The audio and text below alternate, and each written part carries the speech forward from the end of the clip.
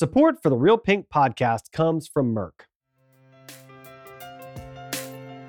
From Susan G. Komen, this is Real Pink, a podcast exploring real stories, struggles, and triumphs related to breast cancer. We're taking the conversation from the doctor's office to your living room. Welcome to the Komen Health Equity Revolution podcast series. Each month, we invite in patients, community organizers, healthcare partners, researchers, and policy advocates to discuss strategies and solutions that drive the health equity revolution forward for multiple populations experiencing breast health inequities. Breast cancer screening and early detection play an important role in your health. Screening tests can help detect breast cancer at an early stage when the chances of survival are highest. In this episode, we'll dive into the importance of screening and how that can help with early detection. As a part of this conversation, we'll also discuss why genetic counseling and testing is so important, along with the importance of having discussions about family health history, especially in Black families. Joining us for this discussion is Sharon Anderson, who is living with metastatic inflammatory breast cancer. Sharon, welcome to the show. Thank you. Well, I'm so glad to have you. Appreciate you taking the time to join us today. Let's talk a little bit about you and your story. Tell us about how you came to be diagnosed. And I understand that maybe you found out what it was by accident. So maybe you could tell us that story as well. Yes, I was at work and I was having heart palpitations. And occasionally I used to get those. So I went to the emergency room. They did a series of tests on me and they decided to admit me. The next day they did more tests on me. My heart palpitations, resolved. So they discharged me and told me to follow up with my cardiologist. So I let, my doctor know, that I was in an emergency room and I had heart palpitations. So she wanted to see my records. She asked me to bring my records in before she did any surgery. I brought my records in from the emergency room and she called me in and she said, "Did they tell you anything?" I said, "Yes." They told me to follow up with my cardiologist. She goes, "No, did they, it says here in their records you have enlarged lymph nodes." I didn't know what that meant, and she said, "Well, you need to get checked out further before we can do anything." I went to my doctor to get an exam and I told him what happened at the emergency room. And I went ahead and brought those documents with me. He did some tests and he started doing the breast exam. And he asked me, he said, "Have you felt any lumps or bumps?" I said, "No, I haven't." And he said, "Well, I didn't feel anything, but you have a small rash under the left breast." He said, "Has it been bothering you or itching?" I said, "Honestly," I said, "I didn't know it was there." The rash was really small and it was in a crease of my left breast. And I'm a pretty busty person. It was just the size of my thumbnail. He said, "Well, I'm going to go ahead and send you to get a mammogram." So I went to get the mammogram, came back to get the results read. He said, "Well, I see something, but it doesn't look consistent with breast cancer, but I'm going to go ahead and send you to get an ultrasound." So I went to get the ultrasound and he said, "Well, I see something suspicious, so I need to send you to get a biopsy." When they were doing the ultrasound, I knew something was wrong because, the young lady was calling in the radiologist to look at the screen and, telling her to, run it different places in my body. And, I was like, something's wrong. So when I went to get my biopsy, they were doing a biopsy and, the nurse said, "Can I pray for you?" And I'm like, yes. When I scheduled to visit my doctor to get the results read, he told me to bring a family member, that's a sign there. So my husband and I went. Mm-hmm. He said, "Well, you have breast cancer." And I was like, "Breast cancer, I didn't feel anything. I felt fine." And I felt fine the day that I had the heart palpitations when it resolved. I had felt fine since that day. So he referred me to an oncologist at that point. The oncologist did a series of tests with the biopsies, and he said he called us in and he told me I was in stage 4 and I was de novo metastatic, which means you're metastatic from the beginning. Some people may have cancer 1 year, then 3 years later they may have cancer that spread, which is metastatic. Mine was de novo metastatic because at that time I had it in the left and right side of my neck, the left and right side of my collarbone, left armpit, right armpit, through 36 lymph nodes, and the left breast. I was devastated because when he said I was stage 4, I didn't understand that kind of cancer. I'm walking around feeling fine. I didn't understand, and I really couldn't believe what I perceive as a stage 4.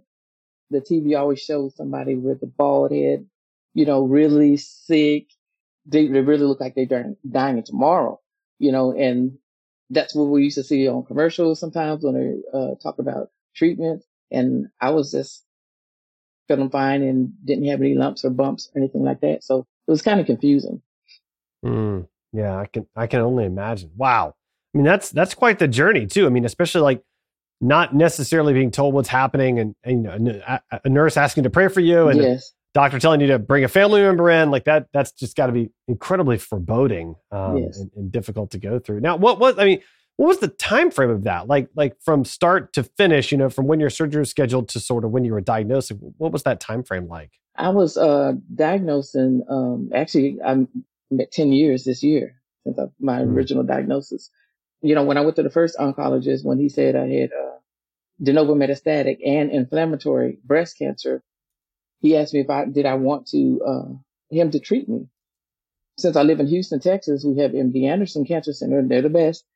And so I said, I prefer to get treated at MD Anderson. And he said, well, I'll help you get in at MD Anderson. So it was I didn't show any true signs of the inflammatory breast cancer until later on. After they did a mammogram, it did trigger some of the side effects of the inflammatory breast cancer. My left breast started to get big. It was probably about 2 weeks before I started started seeing doctors at MD Anderson. Gotcha. Okay. And talk a little bit, so you went through quite a process, like with a lot of different steps, a lot of different tests along the way. I wonder if you could talk a little bit about how you advocated for yourself sort of during that process. Like how did that work? Did you have to push hard to get the right tests, or did it sort of come more easily? That sort of thing. I can truly say I did not advocate for myself because a lot of cancer patients, when they first get diagnosed, they don't know a lot about cancer. And I was one of those people. I didn't know a lot about cancer. I didn't know anybody personally that had cancer. And I was getting my mammograms regularly, but the year prior, I missed my mammogram. I had to reschedule because of work conflict, and I never did go back that year. And so that's one way I tell people to advocate for themselves and make sure you get your mammograms. And you can go from nothing to stage 4 like I did. Well, yeah, and let's talk more about the mammograms, right? So obviously, we want people to get screened. Can you talk a little bit about why mammograms are so important and why they're so important, especially for Black women? In the African American community, I find that we don't get mammograms. Number one, not enough income, no insurance, underinsured. You may live in a rural area where you don't have access to transportation to appointments as well. There's a lot of barriers that come into place in the African American community. Also, in my community, they're taught not to talk about things, and it makes it kind of hard. And that's one thing I encourage is talk to your children, talk to your family about your diagnosis, because it may help them. Because like I said, I didn't know anybody. I knew one. I had an uncle, but he smoked since he was young, and he had lung cancer. So in my head, that was like, probably going to happen. But anything other than that, no one talked about illness. They kept it to themselves, and that's how we were raised. Keep it to yourself. You don't know what somebody had in my community until they actually die. And so you don't get that information in that medical history from them. So I encourage people to speak about it, and it helps you advocate for yourself, because I would be able to tell my doctor, I have a history of cancer, and that helps with the treatment plan. Yeah, absolutely. So, so you said you had an uncle that had cancer. So was there no other history of breast cancer in your family? I wasn't aware of anything until actually, this is strange. I have a first cousin. She has cancer, and she has been metastatic since, for like 22 years. So Mm. she's survived the odds of cancer. When I was diagnosed, my aunt called me and, or my father's sister. And, she told me, she goes, well, you have a cousin that has, breast cancer, a first cousin. And my father was in the military, so I wasn't raised with my cousin. So, we knew of each other, but we never met. And Mm. this was strange because she's a strong advocate. Her name's Talisa Shepherd. She's a very strong advocate in the cancer community. So I was able to talk to her and ask her questions. That helped a lot when you have somebody that has been through it and know about treatments, and just could help you manage things along the way because it's a lot. Yeah, yeah. I'd imagine. I imagine being able to have a family member that can help you with that is got to be really meaningful too. So how is your experience now affected how you talk about it among your family? Do you talk more openly among more people? Like, how's that working? I've learned to talk more because I was originally diagnosed in 2013, and I had a reoccurrence in 2015 to my spine. I used to work for the Postal Service for 19 years, so I had back pains already. But I had the pain was more, and it was unusual than the norm. And I remember my oncologist telling me if you have any pains or certain things, they would tell you, just let them know, and they'll Yeah. decide. So I sent her a message, letting her know I was having these back pains. It's a lot more than normal. So she called me in, and they did a biopsy of my spine. The cancer had returned. And so at that point, I learned to, you advocate for yourself because I listened to what they said and I followed through. And that's another thing I like to encourage cancer patients. When you've already been through cancer once, listen to your body. Listen to Hmm. your body. Because with Hmm. inflammatory breast cancer that I have, there's no signs and no symptoms. So I have to go in every 3 months to MD Anderson to get a CT scan, a body scan, and I have to really pay attention to my body. I learned Mm. to just do that. And that's part of my Yeah. advocacy is, teaching people pay attention to your body. Mhm. Yep. Yeah. It's so important. Know what's normal for you. Know Yeah, and take the time to recognize what's not normal for you. That's so important.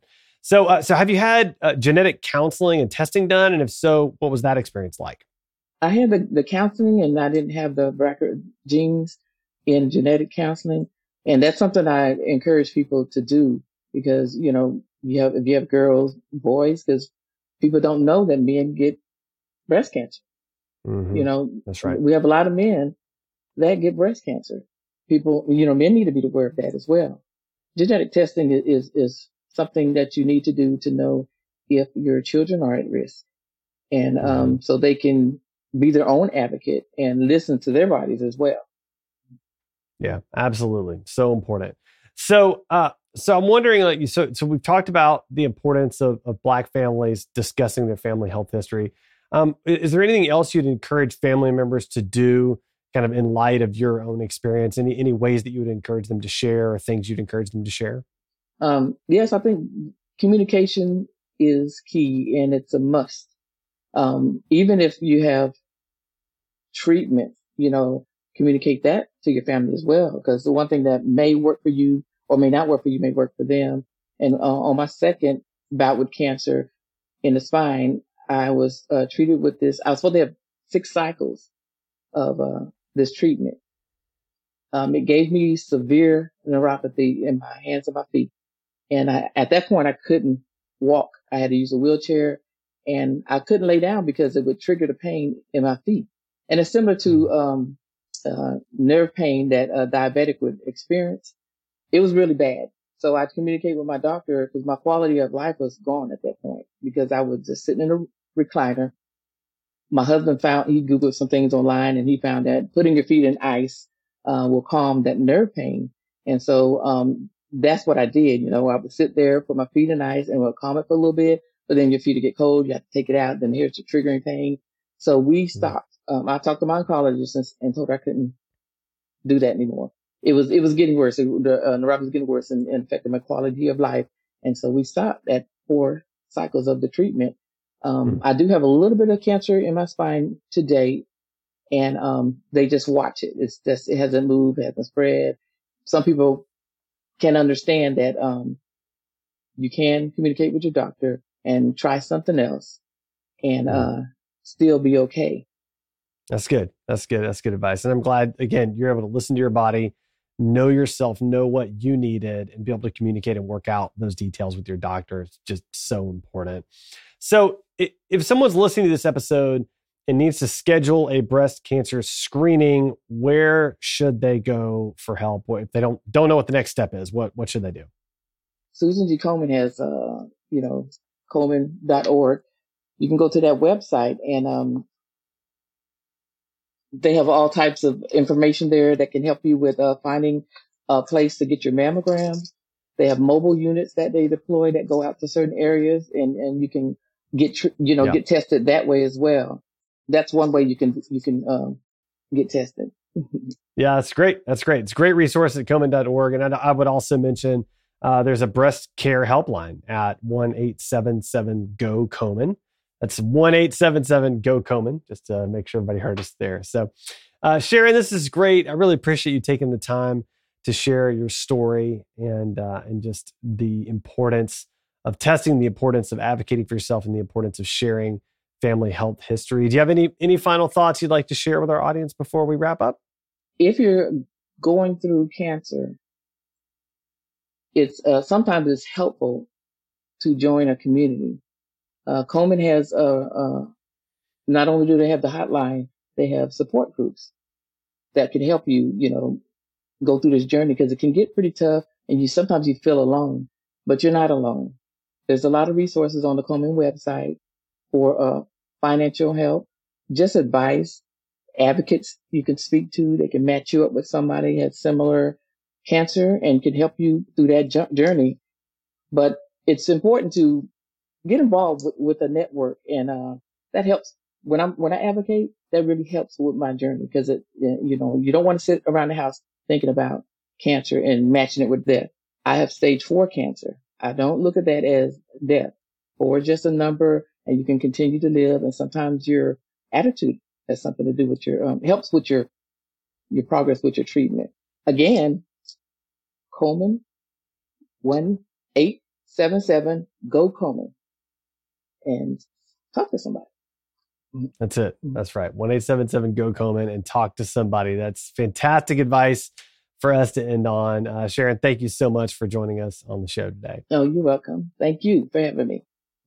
And thank you for joining another episode of the Komen Health Equity Revolution podcast series. We will continue to galvanize the breast cancer community to support multiple populations experiencing breast health inequities to advance and achieve breast health equity for all. To learn more about health equity at Komen, please visit komen.org/health equity.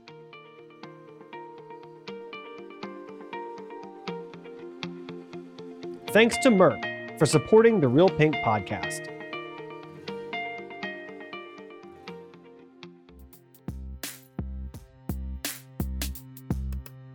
Thanks for listening to Real Pink, a weekly podcast by Susan G. Komen. For more episodes, visit realpink.komen.org, and for more on breast cancer, visit komen.org. Make sure to check out @Susan G. Komen on social media. I'm your host, Adam. You can find me on Twitter @AJWalker or on my blog, adamjwalker.com.